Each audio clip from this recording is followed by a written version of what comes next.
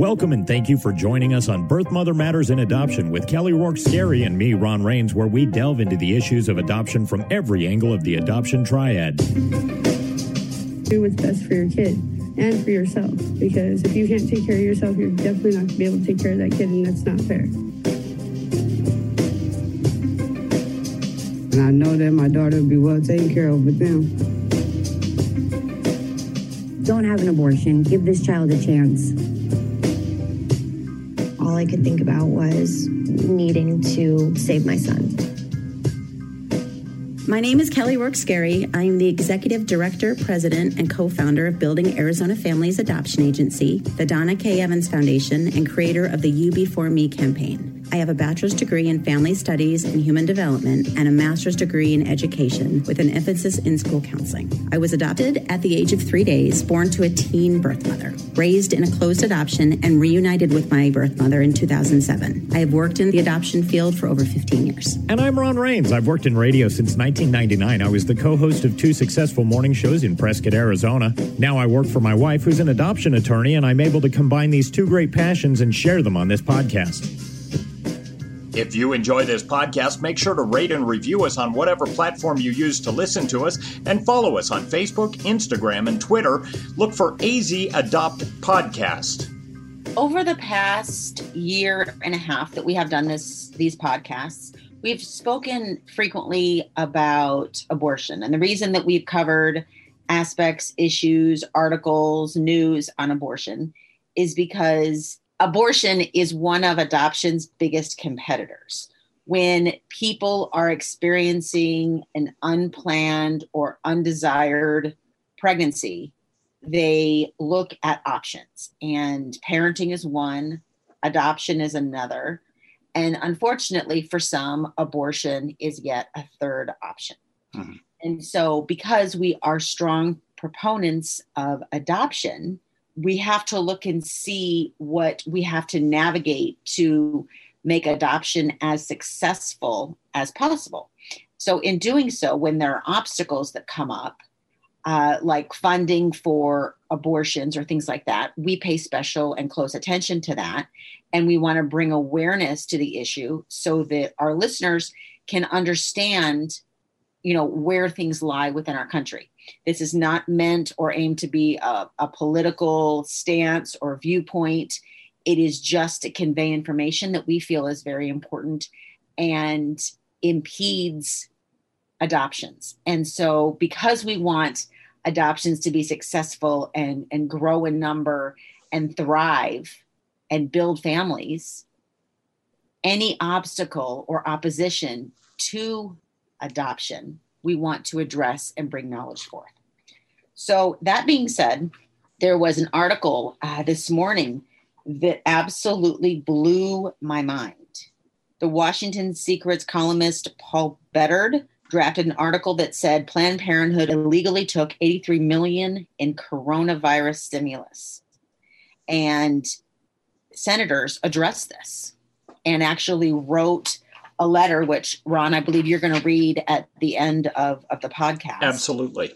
And I think that this is important for us to talk about because Planned Parenthood is known as the largest entity within our country of providing abortions. They're an abortion provider I do understand that they offer other services as well.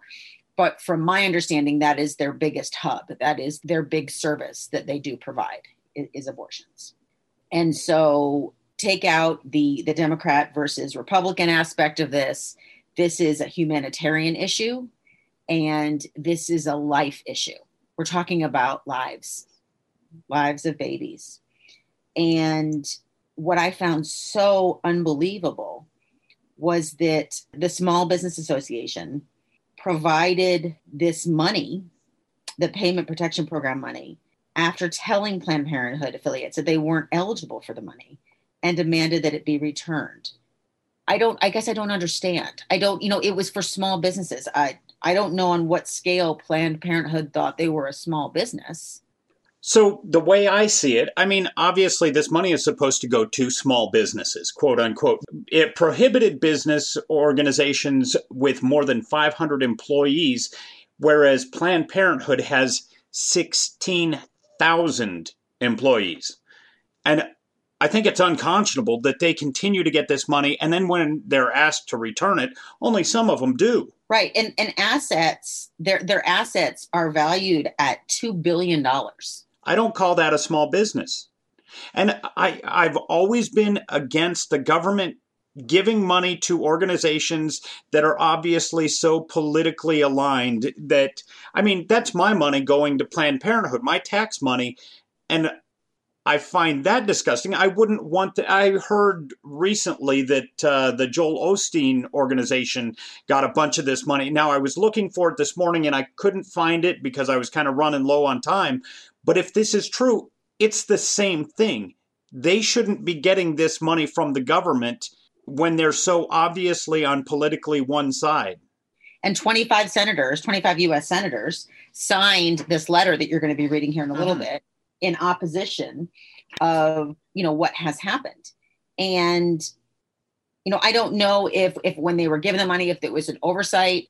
Understandably, those happen, but yet when they happen, they're expected to be paid back. I know that there were some entities that received monies that were not deemed eligible afterwards, and they returned the money in good faith. Right. And so I think that is very honorable. And I guess it really concerns me that right now, as a nation, we're being guided in the opposite direction of where we were going. We're coming so far into the preservation of life. And now it seems like we're kind of drifting backwards. Right. And so when you give an entity that supports a termination of life, $83 million, that's not going to have a positive effect on the preservation of life under any circumstances. And again, I understand clearly, Planned Parenthood does not solely do abortions. I understand they offer other services as well. Right. But that is their main focus. Right. I mean, it can't be denied that is what they're known for.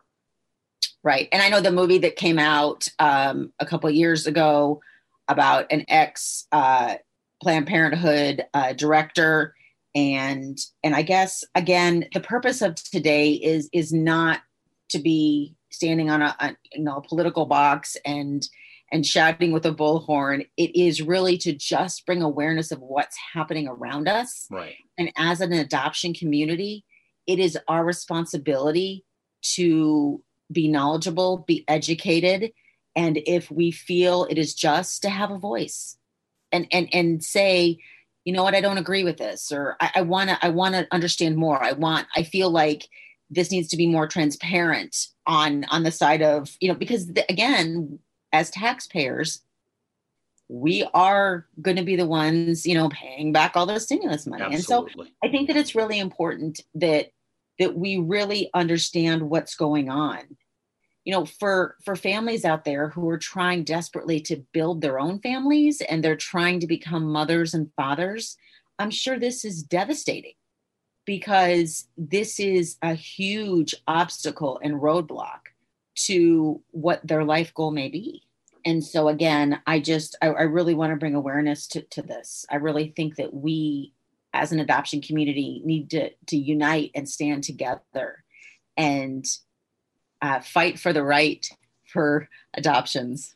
Well, one of the big arguments I've heard for years, and people throw this up there who are pro-abortion or whatever it is, who's going to raise that child? You? And I'm thinking there are thousands and thousands of, wannabe parents who would love to raise that child. That's what the adoption industry is. So I think that's just a straw man argument of, oh, are you going to do it if this birth mother can't? And I'm thinking there's a lot of people who can and want to. There's so many options. Mm-hmm. There are so many laws within, and again, a lot of them are state laws where, when you have an abortion, you don't have to disclose it to the birth mother. You don't have to, in some states, get consent if you're a minor. There are some, so, we're cutting out people who may want to be,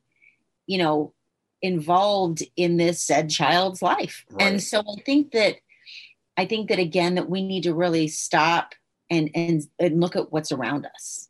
And, we've talked before about mindfulness. Mm-hmm. And this is a really good example of where we as humans need to be mindful of what's happening around us. Instead of just, scrolling down the news and seeing headlines, and really just be mindful of what's happening around us. Right. So I think it's important. Again, this is not meant to be a political view on any level. This is just meant to convey information. Mm-hmm. Absolutely. Now, I would wonder, because obviously just the last episode, I believe it was, we talked about how COVID has impacted the adoption industry over the past year, and how there have been fewer birth mothers coming in. Where are all the birth mothers? And it does make me wonder what has happened on the abortion side of this equation. Has that gone up? Has that stayed the same?